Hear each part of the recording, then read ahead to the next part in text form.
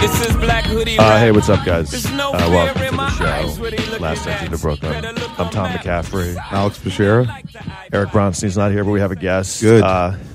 Sorry. Good, yeah. Yeah, we don't like him. John Viner is here. How are you? Good. Thank you for coming. No problem. I flew across the country for this. I know. We appreciate it. So we met. All right. Let's just start from the beginning. So, wait, you grew up in Manhattan, right? Yes, yeah. Okay. So did I. Where did you grow up in? Like what area? Upper East Side, in the 60s. And Where'd you go to high school? I went away to prep school for high school. Okay. In Massachusetts, but I went to St. Bernard's here in the city on 98th Street. And we're around the same age. So what was your experience? Because people don't realize. That you can grow up in the city? Yeah, It's a weird thing. Don't you? Isn't it funny? Like the reaction you get from people where they'll be like, "Where are you from?" And I'm like, "New York City." And they're like, "But like where?" And I'm like, "No, like Manhattan." And they're always like, "Wow, really?" But the thing that's amazing is no one. I've even forgotten about. Like it was so dangerous back then. Do you remember that? Yeah, I was not supposed to take the. I mean, I don't think I took the subway till I was actually. I don't really. A couple of remember years taking ago? it, but yeah, a couple of years ago. But yeah, I think I was really sheltered for a while because it was like, as a kid you can't just go wander. So my universe was just a few avenues. Yeah. So were you? I mean, I was pretty sheltered, but I remember like once I kind of got out in the '80s, like high school, and I had to go on my own to high school. I remember being like terrified. Like the city was like very scary to me. Like the subway was like no man's land. Well, I just think when you're like 6 and you see something, you don't have a reference point, so you're just like, oh, this is what life is. Yeah, and you just don't. It's the same kind of idea that like, and even if someone looks angry at you, you don't think you're going to get punched until the first time you're punched, and you're like, oh, Right. an angry face means I might get punched. Right. Yeah, I guess and then it became like the late '80s got really. But if you went away to school, were you not here that much? Yeah, I during wasn't that here for time? the late 80s. Okay, because I feel like it got. Well, actually, that's not real. true.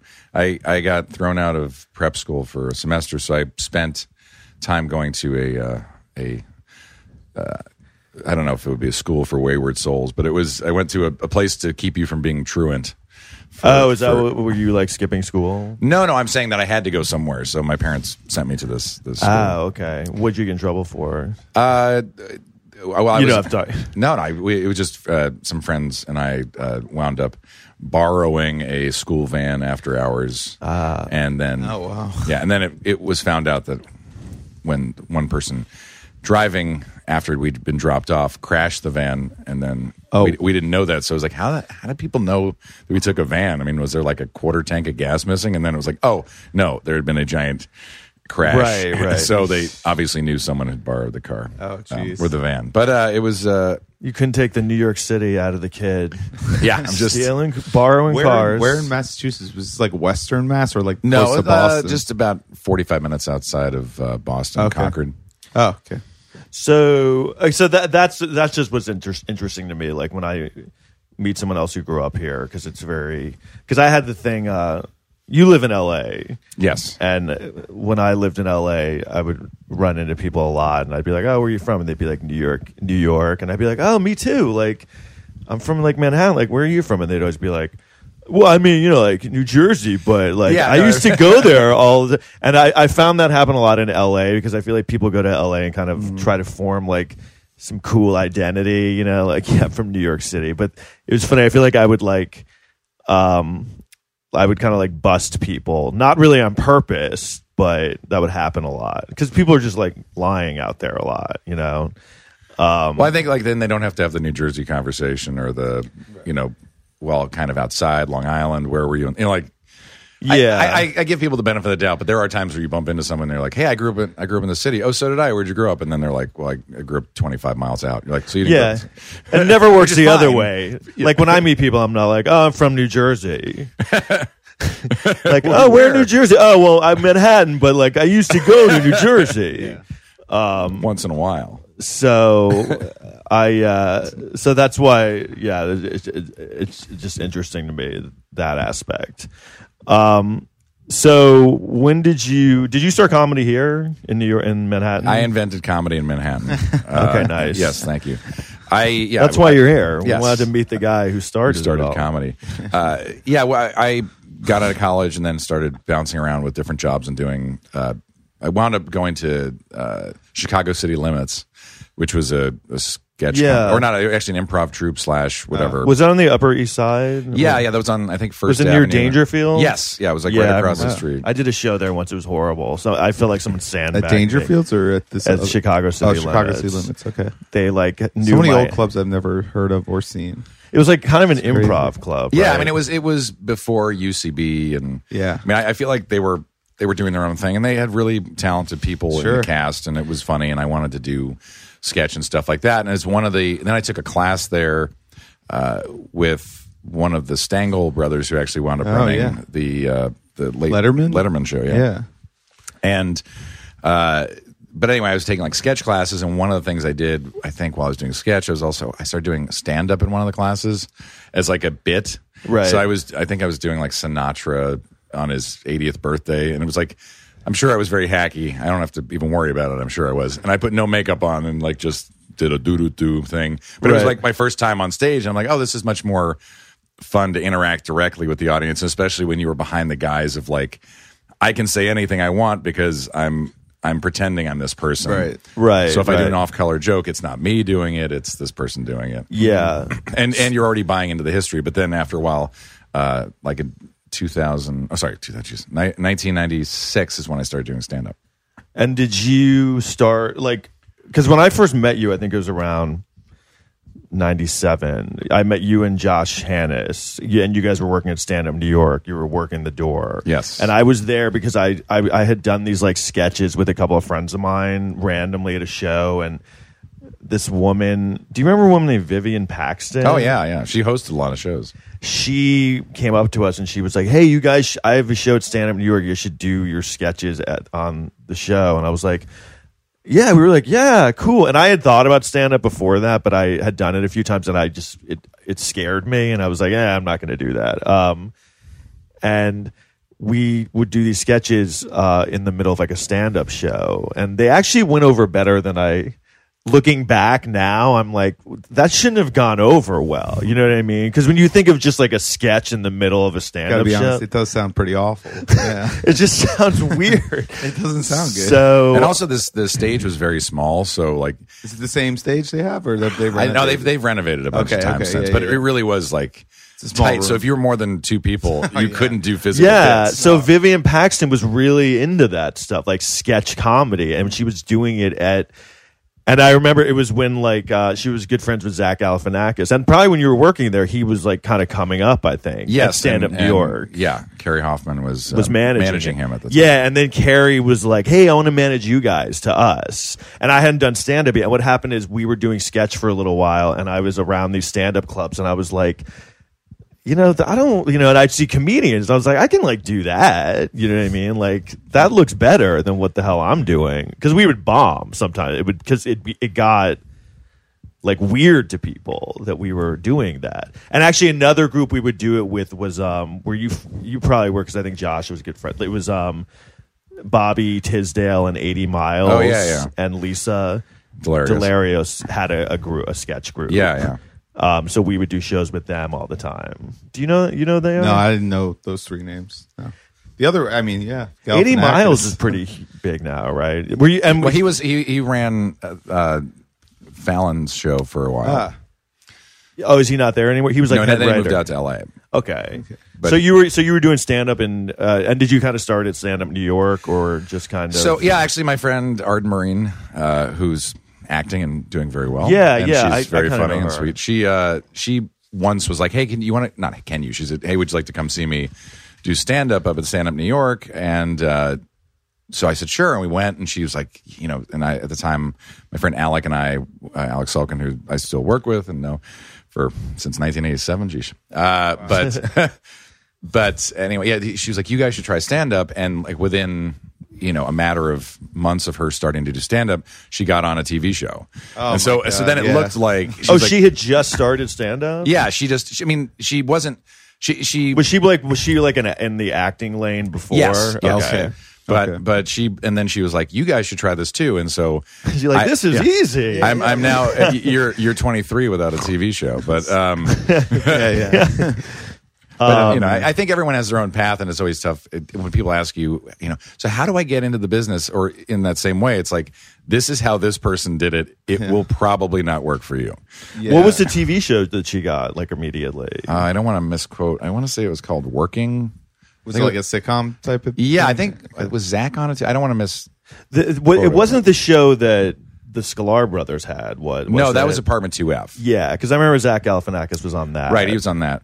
But I don't have a laptop in front of me, and well, we can look this all up. It doesn't matter. It doesn't matter. It was called Working. There are a lot of people working. Yeah. So then I started. I went and did I think a bringer show there, and at some point I think Carrie Hoffman or whomever was like, "Hey, if you want to do spots, you can work the door, and then you get to do spots at the end of the show." Right. So I was like, "Oh, this is a great opportunity," and and you basically got a free slice of pizza while you're working there. Right. I think we even got a little bit of cash. Oh wow! Which then they ended and it became like sort of internships. Yep.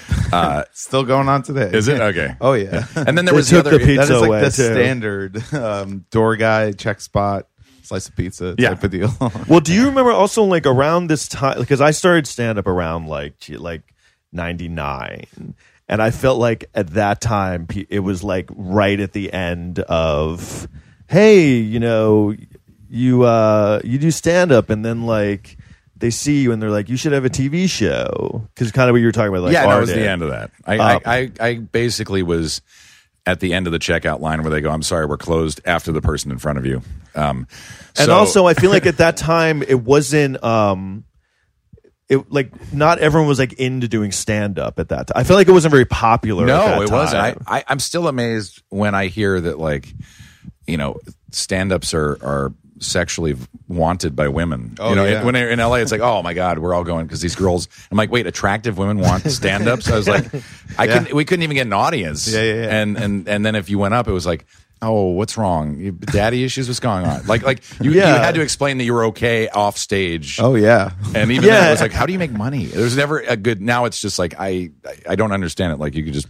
I think the internet and podcasting and I think the internet and the fall of cable. Not really that cable shows don't do well. There's a few that do well, but like network television used to be the prize, and the late night spot used to be the prize. But now it's like, you have your own podcast, and you have an Instagram following, and you're super famous. And to these, 20-year-olds, these 20-year-old women who were born in 2000, We were born in 2012. Well, they were born in literally the year 2000. When you really think about that, they've always had internet. So like they don't look at TV stars as like current celebrities. They look at them as like, those are like old timers. And also, no one really even watches TV anymore. That's what I'm saying. So their celebrities are these internet personalities who are like the people who lead the charge of fame on the internet are like comedians right now. It's pretty crazy. But I mean, yeah. So also, when you think of mega famous like rappers and shit, but like I mean, it's pretty close. Comedians and rappers are the most famous. It's kind of true, man. Well, I also find it crazy when. You're not allowed to make jokes about anything, so it's just like how are comedians at the forefront? I'm like, I mean, that's why I think Vine took off, even though it was pre Instagram. Well, Vine broke a lot of comedians, but it was also because you had 6 seconds. You didn't have it wasn't really. You weren't really being intellectual as much as you were doing like just spastic visual stuff. Yeah. And I think that's something you. I mean, I used to want to make films and all this stuff, and I did, but I was shooting on 16, and if you wanted to shoot a 5-minute short, the cheapest you could do it for would be like $3,000. Yeah, Jesus Christ. Yeah, and it was just, and you had to like rehearse and make sure you had every line down, which actually is a great skill set. True, but at the same time, now it's just like your iPhone is 50 times better. People get a million takes. It doesn't matter. Yeah.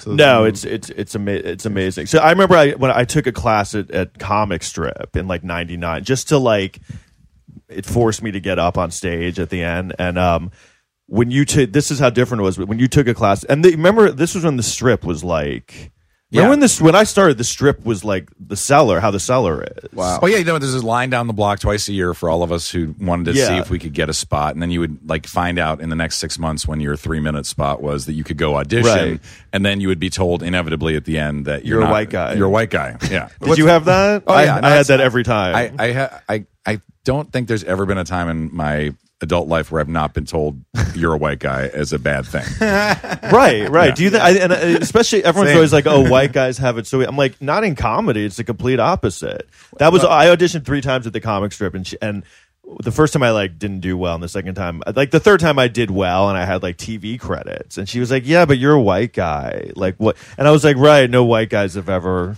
Well, I think the argument also is like when people go look at that staff of writers, it's mostly white guys. Yeah. But what you have to realize is that there are probably 150 times that many white guys who are trying to get that job, right? Because it's white guys like doing this thing. Yeah. So even though there are a lot of white guys in comedy, that's why the line is all white guys and then a few other people. So yeah. No. The writing staff. 3 white guys talking. It's true. I was going to acknowledge that, but it's true that like if you look at a writer's room on like I don't know any late night show or like a modern, it is disproportionate not white guys because the amount of white guys in comedy you would actually have 9 out of 10 white guys as writers. Yes. But you have 5 out of 10, and that's still seen as a problem. That's too many white guys, but. Yeah, I don't know. It is what it is. That should be the name of this podcast. Too many white guys. That's white good. guys. That's this episode. Actually, we just got too many. So I was just going to. So basically, this is how different it was. So like when you took the class at the Comic Strip, you did a bringer show, but also you just got 2 regular spots on a strip show, and the Strip was like almost like the level of like the Cellar now. Like, so I just took a comedy class, and he was like, "Yeah, you're going up on the Strip on Monday night at 9." And I mean, I just, when I just started comedy, I didn't realize that how coveted a spot that is now. Like, like that's like insane that they would just be like, like, but that's how different it was. It was like right before everyone, like stand-up comedy became really popular. So, but I still have, I mean, I wouldn't call it a chip. It's kind of just a slight wedge of wood. Maybe it's bigger than a chip. No, but I went to the comic 2x4. Yeah, 2x4. No, I went to the Comic Strip about a month ago, and I still got, even though I've had my own career and I've done my own things, the fact that I haven't passed at that club and that I can't go get $20 for a set is still. I have the same thing. It's like wow, what's wrong I think it's with because me? we started. It's still in our psyche. Like whenever I've done the Strip, I'm not like past there, but I do shows because now it's just like people produce shows there. But I mean, that's all they have left. All right. Well, I think talk them too much, but no. But when I'm there, I still in my mind think like, wow, I'm performing at the Strip. Even though now it's just kind of like. But back then it was like getting past at the Strip was like huge back then. Yeah, people still line up. They do the 3-month audition thing still, which is crazy because no one really cares about. I mean, the shows that they do there aren't like a huge deal. The house shows. Yeah. But people still like. I know, like I started comedy about 3 years ago, so I'm very new, but. I know a lot of people that are in like my class that have done that audition process where like they tell you when your audition is like 6 months in advance or whatever. And to me, there's people that are just hungry and they want spot. But I was like, why are you even like wasting your energy trying to get that spot? Yeah, you're basically you're spending an hour of your time in line or 2 hours in line to get a 3 or 4 minute spot. But then you at least can get hypothetically a tape. I'm saying a tape as if anyone has tapes anymore, but well, we do, but we have our own on your phone, But I'm saying that but you can at least then have your set. I mean, we had like Peter Klusman back in the day who like was the only person anyone knew who could videotape something. Yeah. And then there was one guy. There was one guy in New York, and so you'd go to Caroline's. So Caroline's is once you. There was only one camera back then. Yeah, there's one camera, and I also invented the camera.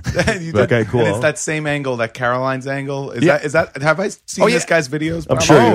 No, it was everybody, but you would wait until you had what you thought was a good 6 minutes. Yeah, and then you would call everybody in the world that you knew, and you'd be like, "I'll buy you drinks, please show up." Right. Yeah. And then you had to get at least like 15 people or something. And people in the beginning will be like, I'll come out to your show. And then after like the second or third show, they don't come anymore. Yeah. They're literally like, you're still doing that? Yeah. After like 3 months. It's like now it's just really sad. And then they come to the shows, and the shows are usually bad.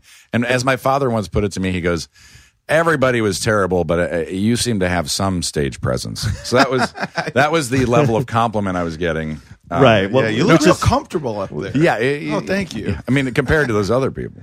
That is so brave. Oh yeah, you I get could that a never. lot. So when you, all right, so I went to LA after I started for a little bit, and then I remember I came back, and this was really interesting. So I was at a party, and you were at the party, and I remember someone was like, "Oh, someone introduced me to you. I had met you before." And This is in L.A. or this was here? back in New York. It was like 2002, I think, around then when I moved back here, and you had just done you played like Chevy Chase. Oh, Do you yeah. remember that in that movie in the Gilda Radner movie? Yes, I remember that. What movie?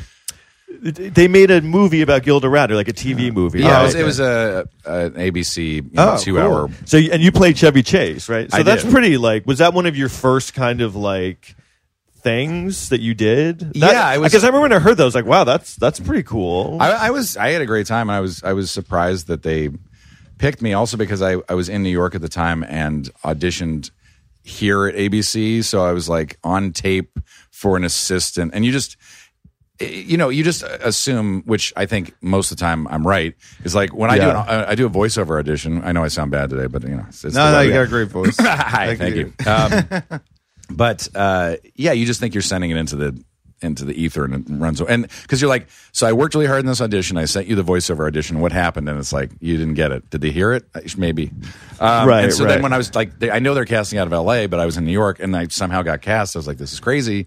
They sent me up to Toronto, and we had, whatever it was, like a 10-day shoot or something, and it was so much fun. And then it aired, and it was, I was like, wow, this is No, but that's I could do this. I mean, to be, I don't know, it just seems because that was pretty early, right, in your career. So, I don't know if I was early in my career and they were like, hey, you're going to be playing one of the comedy icons that you grew up on. Right? Oh my God, yeah. I mean, at the time, did you ever get to meet him or anything? Or I did. were you like, hey, I played you? When I just started working at Family Guy, he came in to do a voice because we were doing a Spies Like Us spoof. wow. Even though that's a spoof, but Yeah. So Chevy was coming in to record, and the showrunner at the time, David Goodman, was like, "I'm going to tell him you were in this," because we were all bringing posters for him to sign and stuff. And I was like, please don't tell him. It's not. It's not you never want that. Yeah, please don't. And he goes, if you don't tell him, I'm going to tell him. So I finally went up and I was like,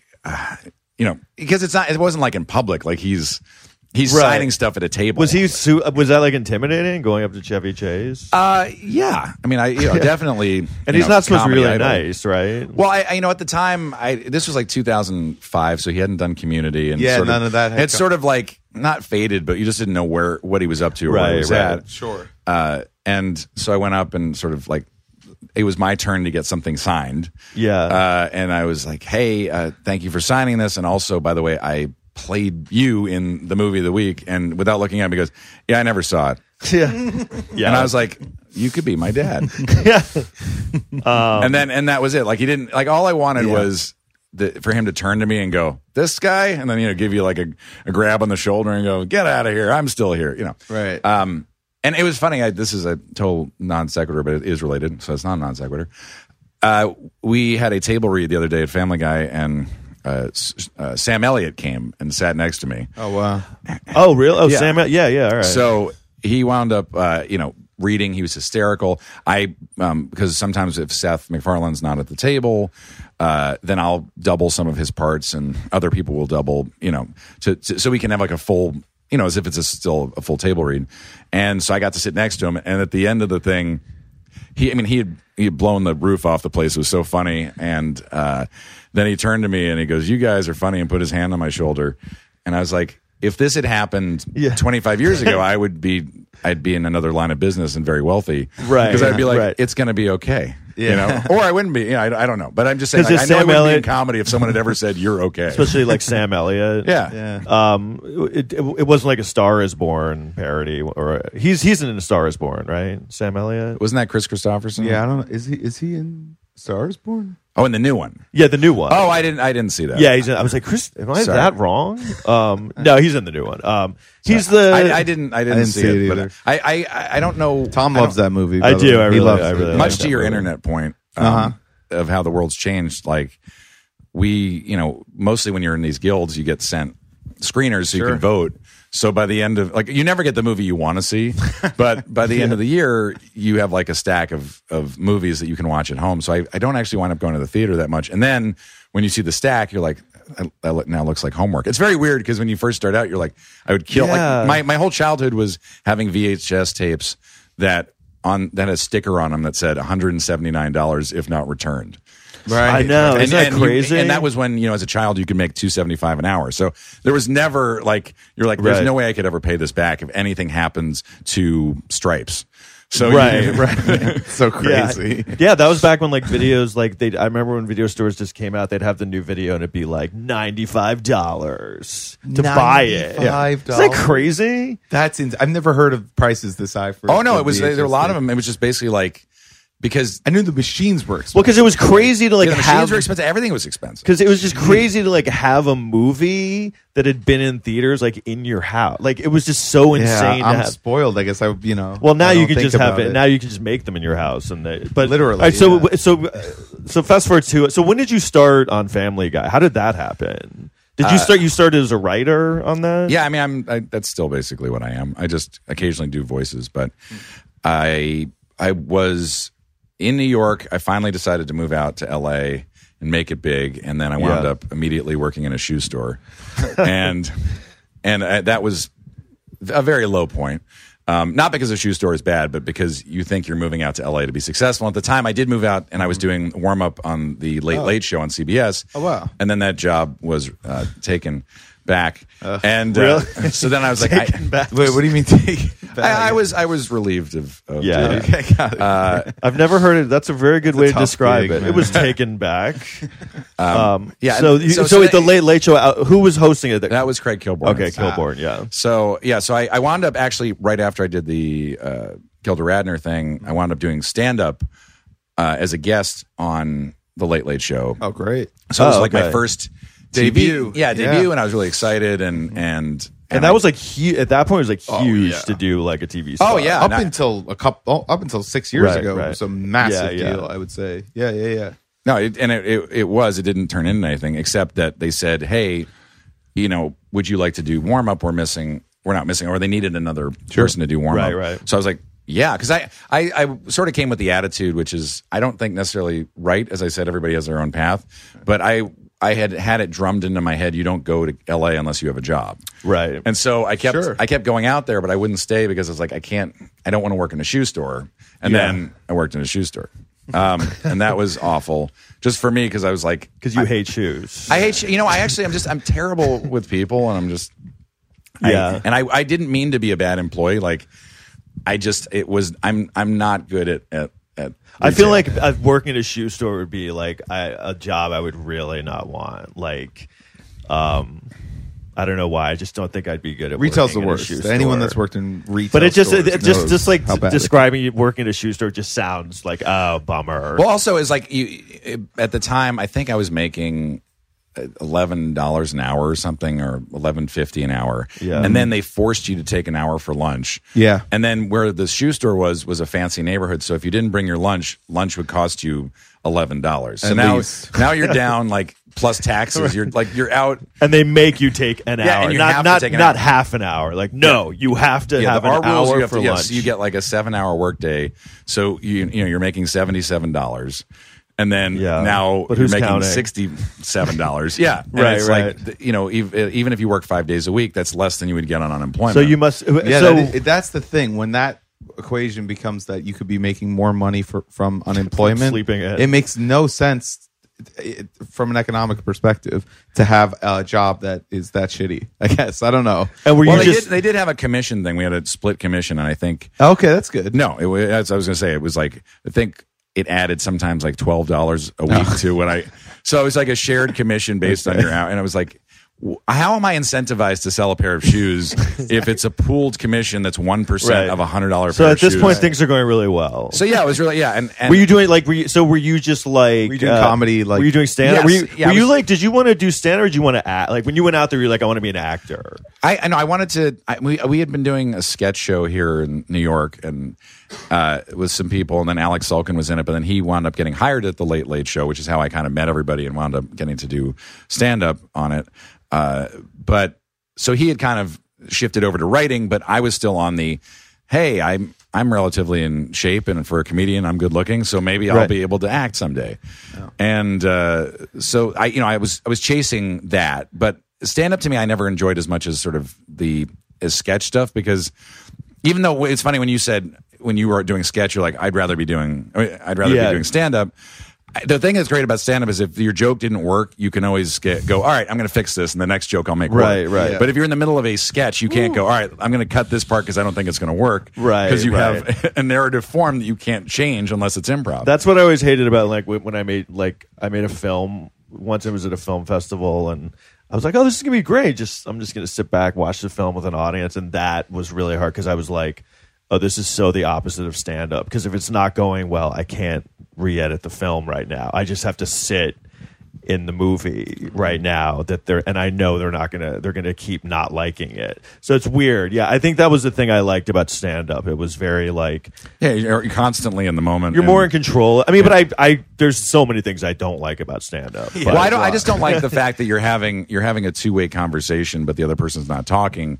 And so there are only so many colors you can come up with. I mean, some people are great at it, but I feel like the good stand-ups, someone had said way back, was like, you got to make it like a story, so that once you're telling a story, whatever it is, you're not really pausing for like. Well, the individual jokes stop mattering as much. But if you're a punchline-driven comic, and you have two bad jokes in a row, you're constantly starting from scratch. But if I'm telling you a story about like a vacation trip I took with my family, if a little piece doesn't work, you're not going to go, I'm off of this story, because you had already liked a bunch that's of things really on the interesting, because there's a lot of comedians like that that actually, like Nick Swartzen, I'm a big fan of, and I feel like that's kind of what he does. If you listen to Nick Swartzen, he's hilarious, but it's not all just like laughs. And if people don't laugh at certain parts, it doesn't like stand out, because he's just kind of going. It doesn't even need to be a narrative story in the sense of like, beginning, middle, end. It could be the story of who this person telling jokes is, like a Nick Swartzen. Yeah. That's if you're an interesting character, I think that goes a long way, and I think that gets forgotten a lot, especially in New York City comics. And I think a big part of punchline. Yeah. It's very interesting, because I've been doing stand up so long, and I'll still like pick up on things like that. Like, oh, he's not really killing the whole time, but he's never like acknowledging if it's not going well. He's always just kind of who he is. You know what I mean? Because it's very when I watch comedians now, and they'll like a joke won't do well, and they'll be like, oh, they just acknowledge it over and over. It becomes like their style, and you're like, now I'm like uncomfortable. Or people have bomb lines, to cover, just to make sure you get a laugh back. And you can overdo it. Like I've seen comics just overdo it because they're so joke based that you kind. And I mean, I think I was guilty of it for a while, and I've really tried to stop doing it. It's hard not to develop bomb lines in New York, though. I mean, it just happens. Bomb, and then you figure out something funny to say about it. Like, luckily, I never bomb. Yeah, okay. There's people who are like, "Oh, I never bomb." It's always like the worst comedian. I'm like, I've seen you bomb. So also the people who say they never bomb wind up getting TV shows, because it's like, wow, you're really confident. Yeah, whereas a human being comic will come off stage and go, I could have done better. Yeah, but it's usually the really good comedians that are like Dave Attell. I feel like always feels like he's like seems like he thinks he's really bad at comedy. It's insane. He literally always is upset. Yeah, he did. Yeah. So all right. So how did the Family Guy thing? When did you start working on that? So I started working in 2004. So it takes a year to get the episodes up and running. I guess. Were you there? When did it start, that show? Well, around then, in '99 it aired for the first time. Oh, really? Yeah. Wow. This is 20 years ago. That seems older than I remember, though. They had shows. They did 50 episodes in three sort of half seasons. Kind of. And then the show got canceled. It went through multiple cancellations. Then it was like semi-finally canceled, I think, in 2002, and then. In 2004, because the DVDs were selling so well in 2003, they realized, like, I forgot what the number was, but at $20 a box or $30 a box, they must have made like $1 billion. I had those DVDs. Oh my god! So all of a sudden, the smart people at Fox were like, wait a minute, we just made a lot of money. What if we made more of these? Yeah. So or 20th, but so then. When you came on, it was like already huge. Yeah, well, we were the reboot of it, or not reboot, but like we were when it came back. So a lot of the original staff of writers came back. Right. But there were people like myself and Alex Sulkin, Wellesley Wild, and Patrick Meegan. There were a whole bunch of people who were new to the process. So, I mean, it was great because I had been doing stand-up and sketch for however many years. I mean, 8 years at that point, or more. But I had never had a sitcom job. I worked as a writer on. I'd submitted late night jokes and gotten them on as like a faxer. A fax machine is a machine that you can send things. Right, Yeah. I'm aware. You copy and send. But I've never used one, but I'm aware. And then I also, there was a couple shows on Oxygen that I'd worked on, and one was like we taped live, and it went and we. I mean, it's funny because at the time, I'm sure it's still, the numbers are terrible, but we were getting like a 0.01 or a 0.1, and it was like, this is the worst thing on television. Now if you get a 0.1, it's like, actually we're getting a 0.1. Right. So we are reaching people. What show was that? It was a show called Trackers on Oxygen, and so yeah, that was my favorite show. I think I was the 0.01. Yeah. Well, no, it was. I think it was actually whatever We Network was at the time. Women Entertainment. Right? Yeah, but I don't know if it was We or Lifetime maybe. But basically, there was a competing channel to Oxygen that tried to do an audit to force Oxygen to show its ratings to prove that it was doing a bad job in the ratings to show how much better Lifetime was. So Jesus. I think that's how hilarious. we found it. Also, we had like an internal meeting to explain what our demographic was, and I don't want. I'm going to probably misquote this, but it was basically our demographic was women in their 30s or 40s who make over $100,000 a year and don't watch television.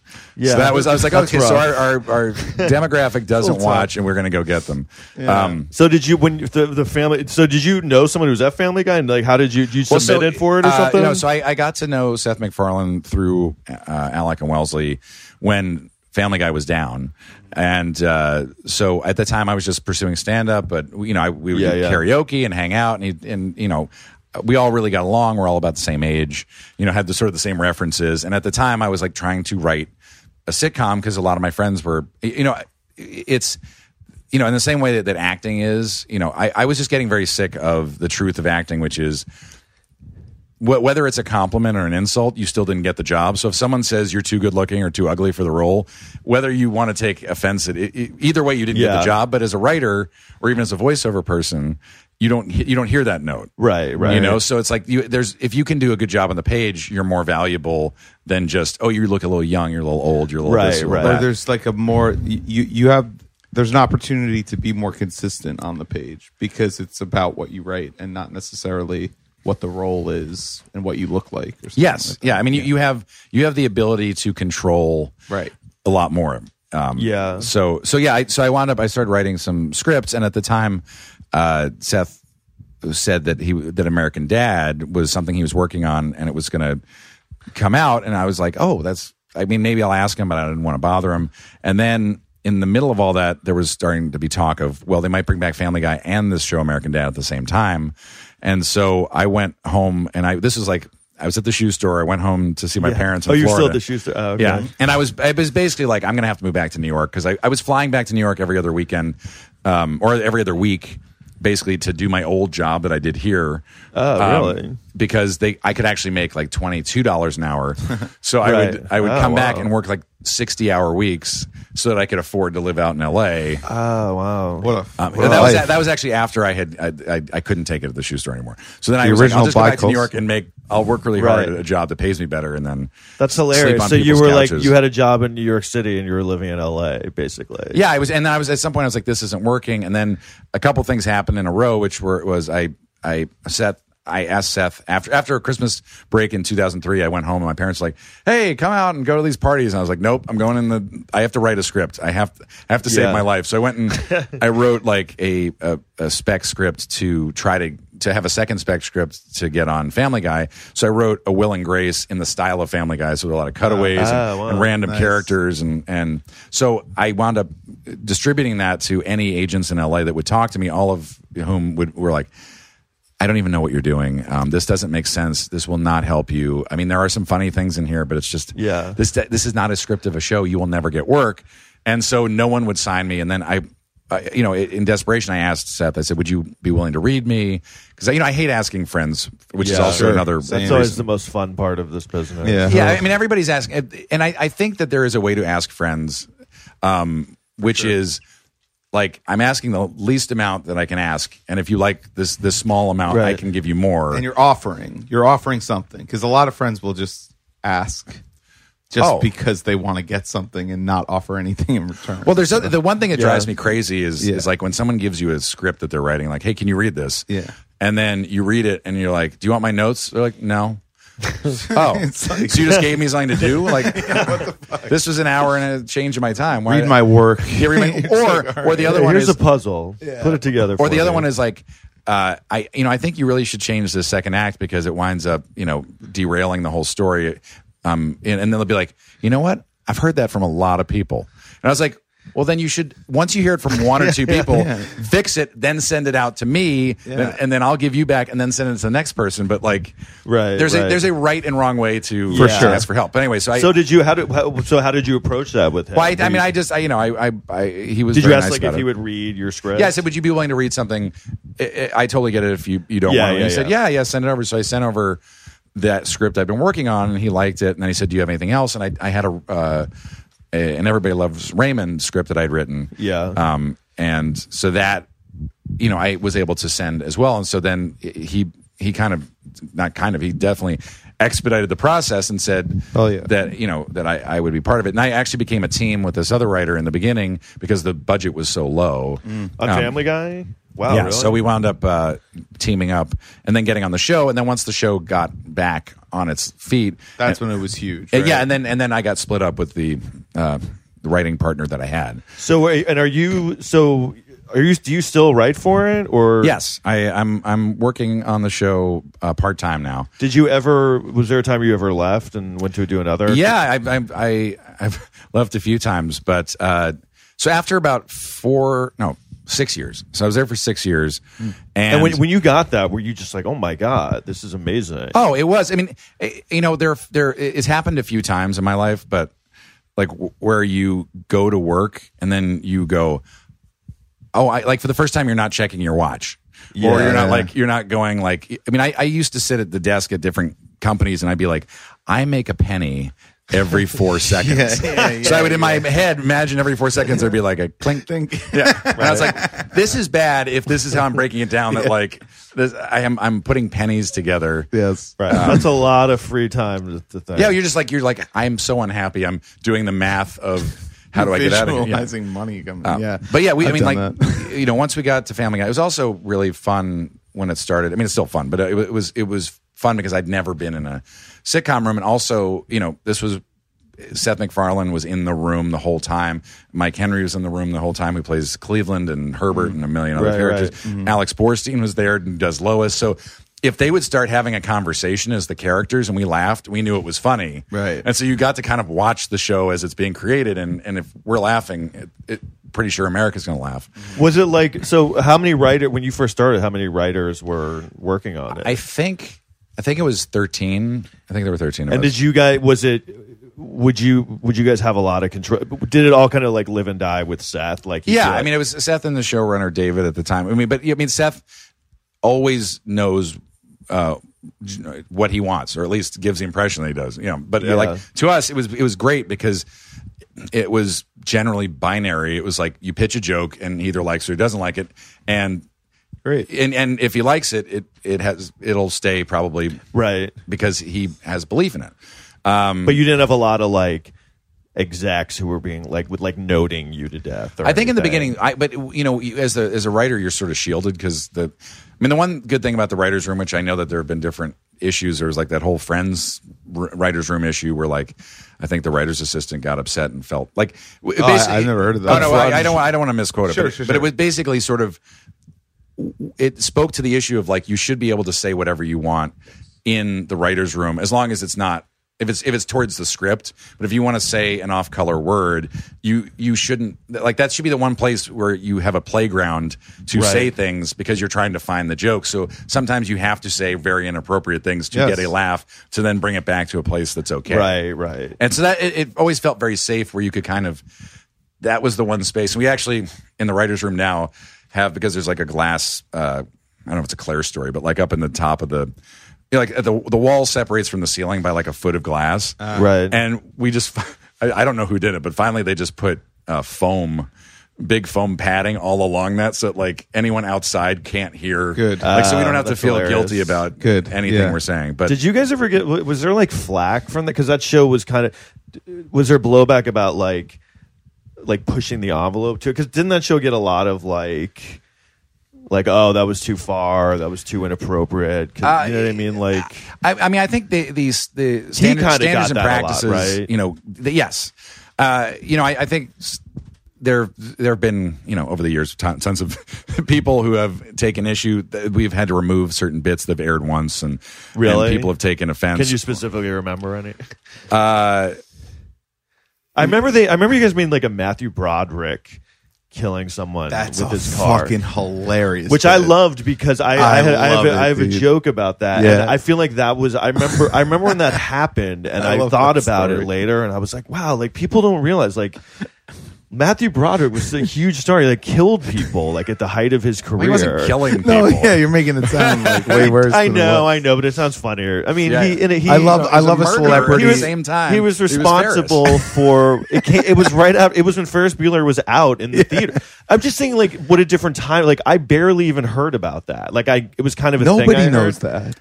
It was Wasn't known. it like in England or somewhere? It was I think in. it was. I think it was in Scotland, or Yeah. something. Because he was driving on the wrong side of the road because he didn't know. Like, that's what I mean. He like killed. I mean, you know, it was his fault. Oh, for sure. But yeah. imagine like now, like if like a huge movie star just like yeah, killed. but I mean, Caitlyn Jenner, Yeah, that's killed true. somebody on the road, and we don't hear about it every day. And as of recently, the that's roast, true. she was on the Comedy Central roast. I know a few writers on the roast.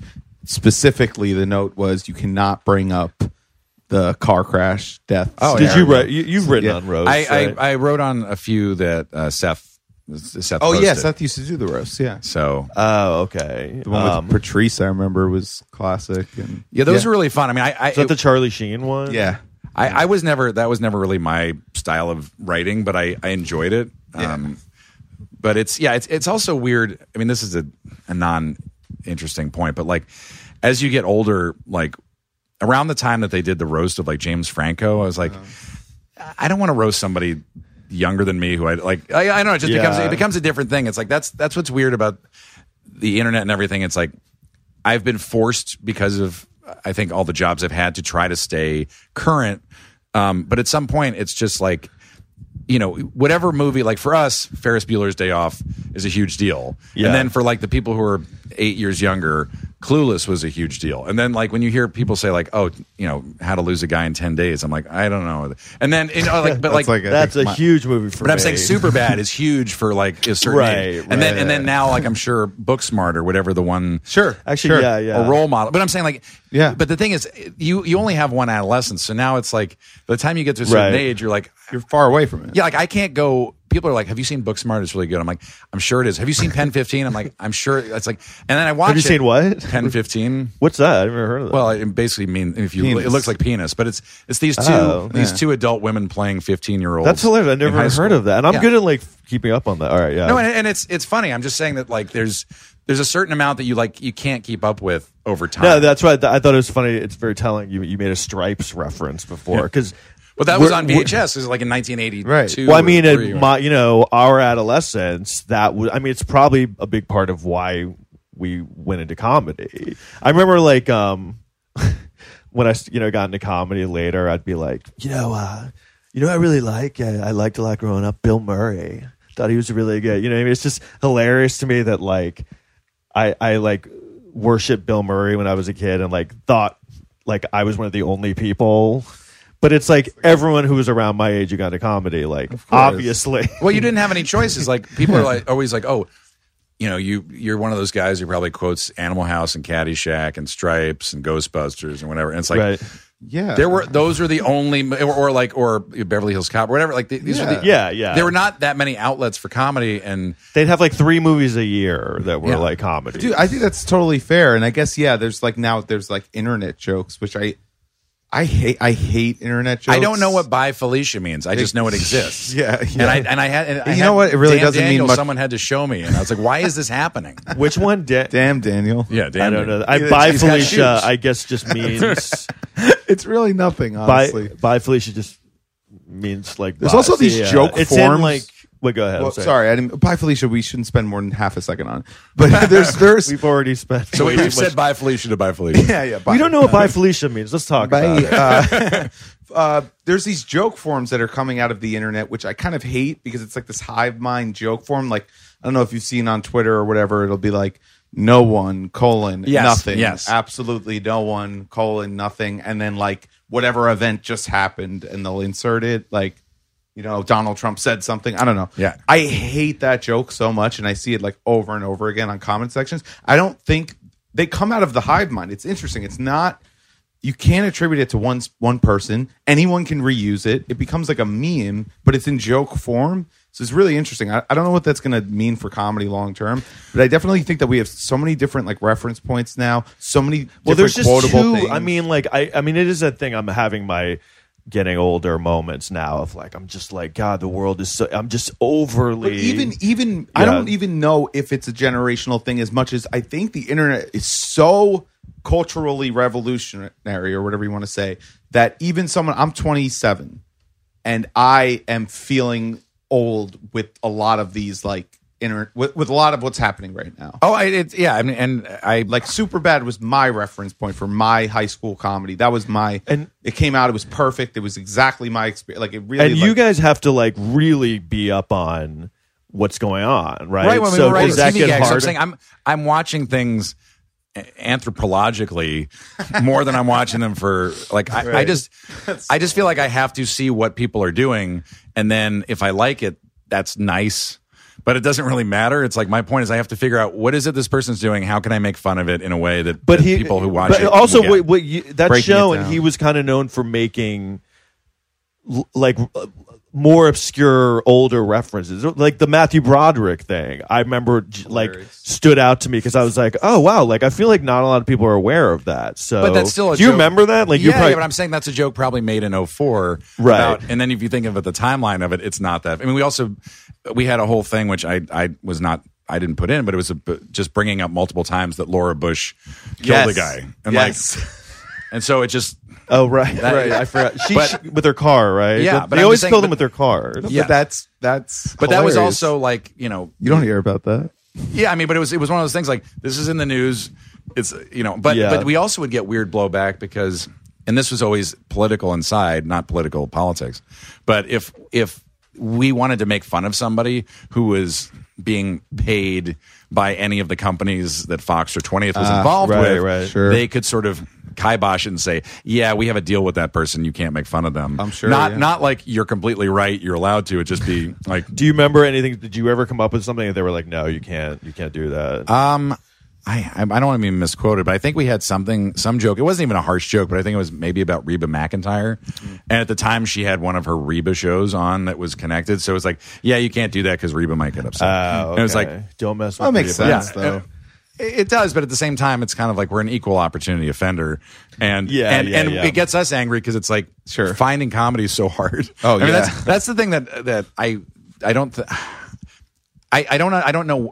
Like I admire people who want to keep coming back to it, but the blank page is in the same way that like every time a joke bombs, you're now at zero again. Right, And it's just right. at some point, like even if you come up with the funniest thing in the world, as soon as you stop laughing, you're back at zero again, and you have to build. Well, it's a really, really depressing way to view But comedy. when you no, but you're right. Yeah, You're when 100% you're trying to right. build a career, or you're like trying to, I don't know, have sex with people, and Yeah. or you're just like, Which is why you're building a career. yeah, or you're trying to make money, whatever it is. Sure. Yeah, yeah. Like you go, all right, I'm just going to keep coming back at Long it. term, yeah. Long term. But it's like it's a really punitive art/commerce situation because it. I don't know. Like you're already on to the next. You know what I mean? Like the laugh is even on stand up. The laugh is already over. I would always want to get off stage. There's some people that In the middle. yeah, we're in the middle. No, but like, I get like if I get a big laugh, I want to get off as soon as Yeah, possible. like, if you're- even I if was it's your never one of those opener- people that ran the light. Yeah, but if it's like if your opener gets a big laugh, you're like, I'm not going to beat this. Why don't I just go? I know that's kind of a bummer actually when you do a joke early that destroys, and you're like, I don't know what. I usually address, I'm like, I got nothing better than that. But yeah, you're right. There's people, I never understood those people that they'd be about to get off, like their time was up, they'd get a big laugh and they'd keep going. Yes, and then they'd ruin it. And because I like a lot of times get off early. I'm like, all right, that was it. Like shorter the better. I mean, I was reading, because I'm always trying to figure out the meaning of life and not doing a good job at it, but I was reading some pseudo philosophy book, and it was talking about like the things you remember are basically like one moment and then the end. So it's like if you go on vacation and you have the best vacation of your life, but then your flight is canceled and you're in and you have to stay overnight in the city you hate. Yeah, then you had a bad vacation, because that's how you remember it. But like people don't, like, you have to in the same way that you could, like Game of Thrones. Everybody loved Game of Thrones. Then for some reason the hive mind or whatever decided we don't like what they're doing, and now it's like, Game of Thrones. Pfft. It's like you spent 10 years of your life loving this thing, right? And then you kind of like the last part, but you got mad at it, and now you hate, or even like Lost, like. Lost, everyone's watching Lost, and they're like, they pooped the end out. I don't like it anymore. Yeah, that's why it's funny when you see that. That's a great point. It's funny how you see that with sequels. Like it really is a risky thing. Long-term TV shows. Like I feel like they did that with Anchorman, like the Anchorman 2. A little bit. Like I really didn't like Anchorman, and it is like it tarnishes Anchor. I always just think of Anchorman 2 and like how did you see Anchorman 2? Did you see it? I did, but it doesn't tarnish Anchorman to me. I mean, I remember. I love Anchorman. When I saw those, what was it, Steve Carell as Brick or whatever? Yeah. That was so funny in theaters when when that first came out. I loved it. Where he was just saying, it was like that gibberish stuff or whatever, and Will Ferrell was perfect as Ron Burgundy. Like it was so funny. Just kind of, I just feel like it now. I'm always like, it's kind of like with Caddyshack. They made Caddyshack 2. Well, that was ridiculous. And that was a huge, not the same thing. I loved Arthur. But I made Arthur 2. It's like I loved. That's true. You still love Caddyshack. Yes, no, I do actually still love Caddyshack. But I think even with Ted, Ted was a super successful movie. Then Ted 2 was considered not successful, but still made hundreds of millions of dollars. But then it was tarnished because it didn't make as much as the first at the time groundbreaking. You're in was Ted, great though, right? I don't know. I am barely in Ted. You're in it? I am. Who are you in Ted? I always have this conversation. I always have this conversation where I'm like, I was in Ted. People say it's my favorite movie. I've seen it a million times, and I'm like, I was like, I'm the guy. I'm a foreign guy with long hair at the car rental company, and then people go, I gotta watch it again. It's like, wait, you said you just saw it 100 times. I have to see it 1,000,001 times. So I remember seeing it and seeing you in it and being like, were you wearing like a wig for that? Yeah. I had a wig on. So kind of unrecognizable in a way, or I was just doing a foreign guy accent. Okay, but I mean, it was really fun, and I was very appreciative, and still am. That's awesome. Are you in the second one? No, I'm in the second one as a voice. I think I'm the police dispatch or something. Oh, okay. Cool. So you work on his movies too, right? A little bit. I mean, Alec and Wellesley basically wrote the Million Ways to Die in the West and the Ted movies with Seth, and then there were some times where we came in and did Punch Up, or if there was anything, round table kind of stuff. And you wrote for him when he hosted the Oscars, right? Yes. What was that like? Yeah, I forgot about that. That was really fun. Was that how long? Like that was 2013. But like, how long out does that start? Like, how long before? I would say months? 5 months, 4 months. Yeah. So you just like writing jokes and submitting them to like showing them to him, and we were kind of putting together sketch ideas, and then helping him build the things he wanted to do. I mean, I think he really went at it to try to make it interesting and different than it had been, and like we came up with fake movies, and they did a sock puppet flight one. I think I did the voice of did you get to go to the Oscars? So what was that like? Well, we were in the back, so we were in like a writer's room. Nice. But still, I went to the Oscars when I was 10. Really? I was on the Oscars when I was 10. Oh yeah, you danced. So like right? I like performed on them. It's a really random story, but he was also a good because dancer. it was me and a bunch of kids. I wasn't like a male young aspiring dancer. I got involved in a thing, and it's a long story. But that's such like a pinnacle memory in my life, mainly because I was 10 years old, and it was so kind of like, it was such like a big monumental thing that I wasn't even aware of. But if you're like in showbiz, you're pursuing showbiz, and you had worked at a shoe store, like when you're at the Oscars, are you like, I don't know, what's that like? Is it just kind of like, this is crazy? Was it like what you thought it would be like? Well, I wasn't out. Like we were backstage, but I mean, it was. I know, but like, you know, no, it was great. I mean, I the weird thing is that I don't, and this has happened a lot, and I'm not complaining about it, but there's something about reflected glory that has no effect on me. So, like when I do Comic-Con panels, which I've done a bunch, and I try to do my best when I'm on there to answer questions. But if you're next to Seth Green and Seth MacFarlane and Mila Kunis, you're looking out at a room of 4,000 people, and I'm 6 inches away, and I could be naked, and no one would know. Nobody cares. So there's there's a freedom in that, which is you're not really taking the hit. It's like in the same way that I don't want to say it the right way, but it's like I don't take pride necessarily in the success of Family Guy. I'm happy that I am able to do the jokes. But when people are like, it's a funny show, my first reaction is, well, thank you. I'm a part of a big staff. And also we have, now we have 18 or 19 writers or whatever it is. And on top of that, we have hundreds of really great artists. And then we have an overseas studio that's drawing all this stuff. Sure. So it's like, and then we have great voice actors. So I don't know. It's, you know what I'm saying? Like when you, when you're doing stand up or something, that's when everybody's looking at you and you are ultimately responsible for your thing, which is good and bad. It's good and bad, but I'm saying you own everything that happens, and actually, even if it's good as like a stand up, when it's all you, I even think that can be overwhelming, because even like, sometimes if I have like on a very small scale, if I have a good show or something, and a lot of people come up to me, it does kind of overwhelm me and make me uncomfortable. So sometimes I think like these like hugely. So you're saying there are lines outside of your pretty much. Afterwards, just like, can you sign my breasts? Yeah, lines of no, but I'm just saying like, so these people were like huge stand-ups. I feel like that would be the even like on something that's good and positive would be like overwhelming. You know what I mean? Because it's like it's all you. It almost feels like it'd be better to be like, oh yeah, I'm part of this thing. There's a lot of people. It's not me. So like being Seth MacFarlane would be like crazy. You know what I mean? Yeah, I think I don't know what my answer is because I've never been famous. But I think that you run after it. But at a certain point, I love my anonymity. So that's what I'm saying. Like I like the ability. You're kind of in the perfect situation. Yeah, I like to write jokes. I like to do voiceover. Yeah. Like I've had 3 people ever go, your voice sounds familiar, and that's like, and I've been doing voices on the show for 15 years, and I've done voices on Phineas and Ferb, and I've done voices on the Cleveland show, and like. And do you think it's an older thing? Because I find like when you're younger, if you want to get into showbiz, you're like, you want the attention, and like if someone's getting the attention, you're like, I wish that was me. And now that I'm older, it's more like, oh, I feel like this would be weird now. Like, you know what I mean? Like, as you get older, you're not as concerned. You start seeing it's not. I feel like it's a young, immature kind of thing. Do you know what I mean? Yeah, I don't know exactly what the base need is, but I think it's.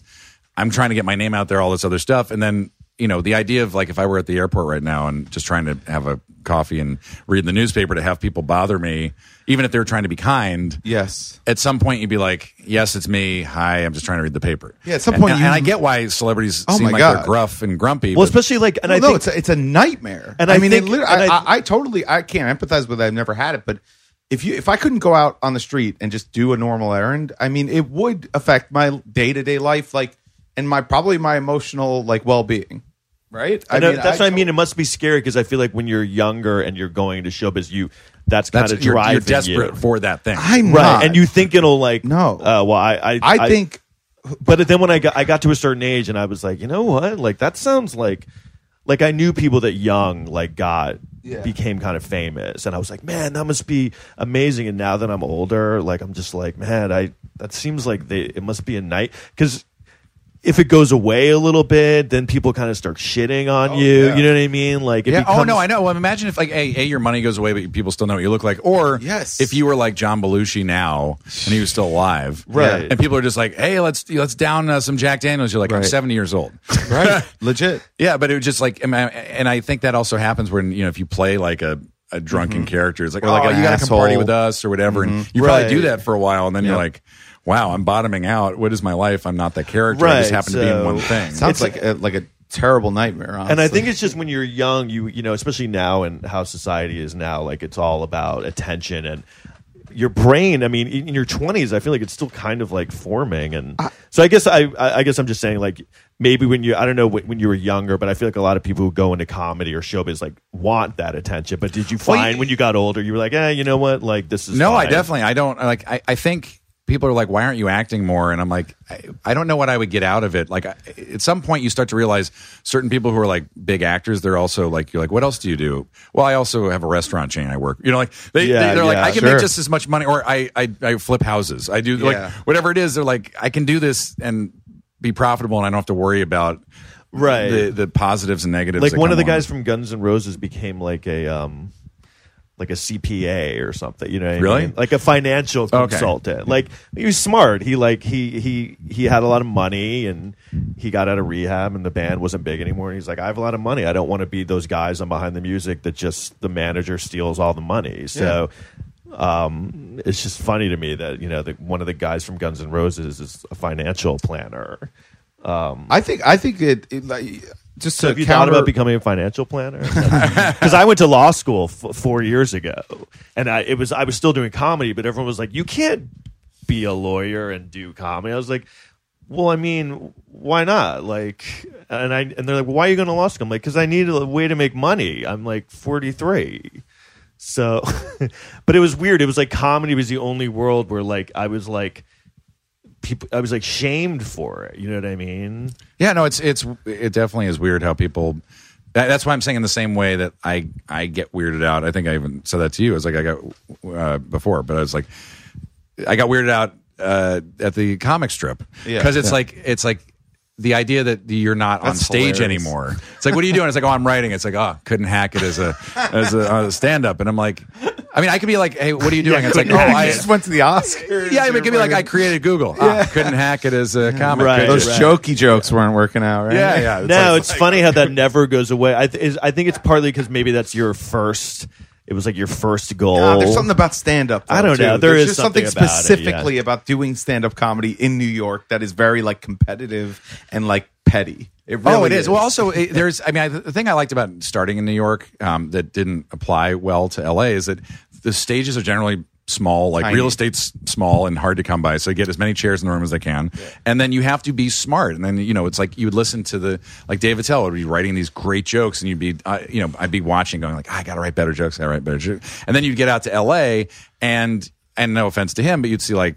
I'm saying no offense. I'm going to take but I'm saying like someone like Dane Cook is taking up like a 600 square foot stage and using every inch of it for dancing and jumping and like kicking and people are loving it, and I'm like sometimes like I still don't know where the joke was, but everybody's laughing. Right. I can't compete in LA, and then you just be talking to someone who's like, I'm in acting, but my manager thinks I should do stand up. And in New York, you're like. You only do stand up if you have to. If like there's something in your body that like or in your head that won't sleep if you don't do this. But it's a stupid thing to go after. And then you meet people who are not very funny who are like, my manager says I have to do stand up. And then like a year later you see them like getting a part of the special, and you're like, you still shouldn't be doing stand up. It's not about. I did stand up here for about 6 months and then went to LA and like.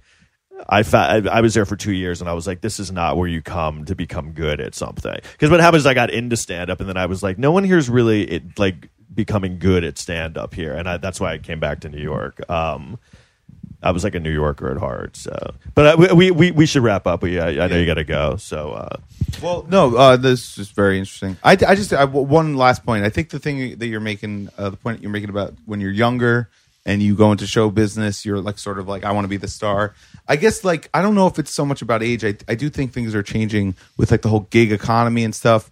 I think people in their early 20s, people my age, in their late 20s, we realize that we don't want to work in a cubicle and not that we don't want to, that it's not sustainable to do that for 40, 50, 60 years. And we want to maybe establish some sort of online presence and figure out a way to make money and enjoy the way you make money. Like that's all I want out of show business. And out if it's show business, if it's something else, whatever. I love doing stand up.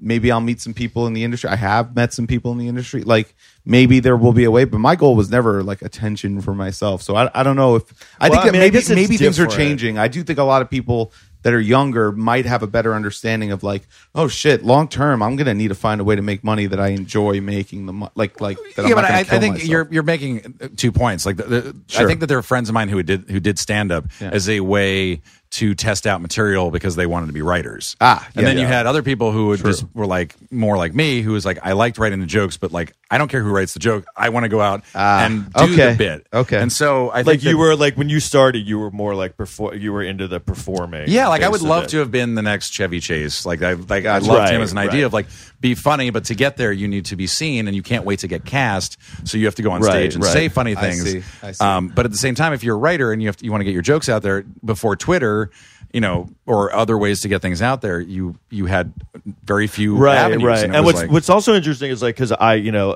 when I was younger, the people I looked up to, I was kind of like, oh, I want it because I was like interested in. I was always funny, but I was like interested in acting. I studied acting before I ever did stand up was like a thing that people were like, you should do that. And I was like, all right. But then when it comes to when you get older and the people that you kind of are like trying to aspire to be, you don't realize, but the business has changed completely. So there is no way to be that guy again. You know what I mean? So it's weird how you have to and it's moving faster and faster into weird, like accelerating. The internet makes it so that what's crazy is that Vine had to close. Yes, it wasn't working. Then TikTok comes, which is Vine. And now TikTok is huge, and you're like, I don't understand. I don't understand how the same thing, in the same way that like, suddenly ice cream is hot again, or like now everyone's eating poke, you know, like whatever it is, like these things sort of sneak up, and then you're like, I can't go a block without like eating fashion a cube of, because I'm even like still, grappling with the idea of TV kind of not being a thing anymore. Dead, but dude. I mean, not Family Guy, but like, people don't appointment television anymore at all. Yeah. Right. And I still like, because I grew, it was so different what I grew up on, I still am like clinging to TV, but even I'm like not watching it as much, but. Well, I think also there's I don't know. I don't know if the medium is the message or whatever, but it's like, you're going like when people say I don't watch TV, you're like, I don't even watch TV. All I watch is Netflix. I'm like, do you watch Netflix on your TV? It's like, you're like you're watching something on a screen. So essentially, you now have your TV in your pocket, whether you call it NBC.com or NBC on. Well, what they mean is I don't watch I don't pay for cable. I think that's what people mean when they say that, or at least that's what I mean when I but it's that. Like you're not like turning on the TV and even though I do a little bit flipping like through flipping the channels. or like it's 8:00, this is on now. Well, I mean it's also not that I'm new to this anyway, but it's like or this is noon anyway. Is like everything is so fractured that you can't like what was so good in a weird way is like we're all watching Growing Pains at the same time. We're all watching Full House at the same time because that's the only option at that time if you're this age. And since you are a prisoner of your house at that time, that's what you have to watch. And now it's like people are like, have you been like? I am always amazed how many people I sort of tap on Instagram, and I'm like, how do you have 19 million followers? It's insane. I can't even find what you do. I have no idea. I've never seen you before. All the time. And maybe you bought a lot of these people on the way there. I don't know, or these are bots. But I'm like, it's crazy that this exists. I know. It's kind of like when there's a TV show. This was years ago. Where like there was a show called Suits, and they'd be like the 9th season of Suits, and I was like, the 9th season? Like I've never spoken to one person who has mentioned Suits. I couldn't name one actor on Suits. This is the 9th year. It was so weird to me. That's how like showing how things have changed. That Gabriel Macht. Is that one of the main guys? So. But you know, I mean, there's a lot of shows like that where like, no, I know. Like, you're on a show for 10 years. I have no idea who you. Supernatural is like the only reason I know Supernatural's still on is because I think TBS runs it like 15 times a day in reruns. But it's like, why are you still? You're right. No, but it is tough. There's no like general, sort of locus where we all go, okay, we all agree that this is the same way with like, if you're talking about the news, it's like, I heard this, you hear this because you're going, so like you're right, fractured. Because there's completely different news being told. Yeah, it's so weird. Yeah, so when you're doing a joke, like your interpretation of a joke, how am I supposed to make a reference? Like when we do TV gigs at Family Guy, it's like we now return to blank TV show. Most shows are, whether even if it's Netflix, they're not getting a lot of viewers because they're just getting a certain group of people. Yeah. So I would have to like, we now return to Suits, and you'd be like, I can't name a person on that show. I guess that's funny. I've never seen the show. Right. Because now there's just every day on Netflix they're dropping probably like 20 hours of new content. Yes, I know, it creates a bunch of So you different. wouldn't even be able to sleep. You'd have to watch everything. And It's that's- impossible. yeah. It's just a bunch of different niche audiences. I'm just all watching over the Suits all day on Netflix. All right. Well, All right. Well, hey, John. So watch thanks me so on much for Suits. I'll coming. be on next week. So yeah, John created Suits. John invented the suit. So this was all right, great. Thank man. you. Yeah, it's very fascinating. I Sorry, I appreciate wasn't funnier. No, it was fantastic, man. We're gonna add in some Okay. lines. Yeah, we pipe in the laughs. You know. That'd be Alex great. does a good impression of you. So Do I? Oh, okay. we're gonna punch it out. No, you're great. Thanks a lot. We appreciate it. Thanks for having me. We'll see you next time. Bye. Bye bye. Brooklyn, we go hard.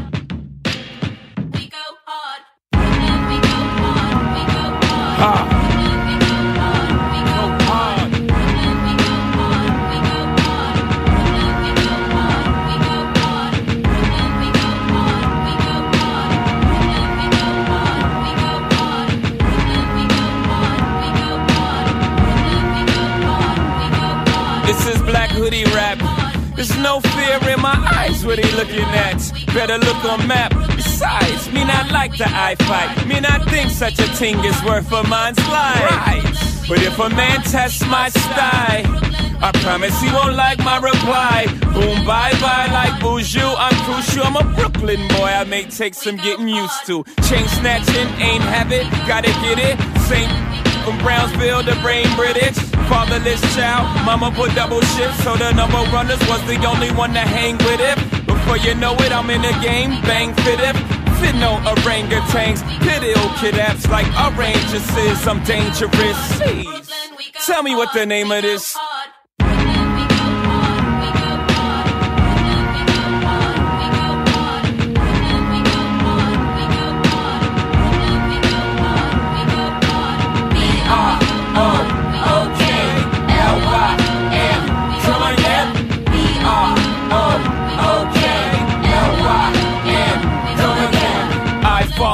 I Brooklyn Dodger them. I jack, I rob, I sin. Oh man, I'm Jackie Robinson. Except when I run base, I dodge the pen. Lucky me, luckily they didn't get me. Now when I bring the nets, I'm the Black Branch Ricky from Brooklyn Corners. Burning branches of spread love, Biggie, Brooklyn, hippie. I pity the fool with jewels like Mr. T. With no history in my barrel, they borrow with no intentions of returning tomorrow. The sun don't come out for many, like Annie, half orphan. Mama never had an abortion, Papa sorta did. Still I managed to live. I go hard, I owe it all to the crib. Now please tell me, what the f***'s harder than this?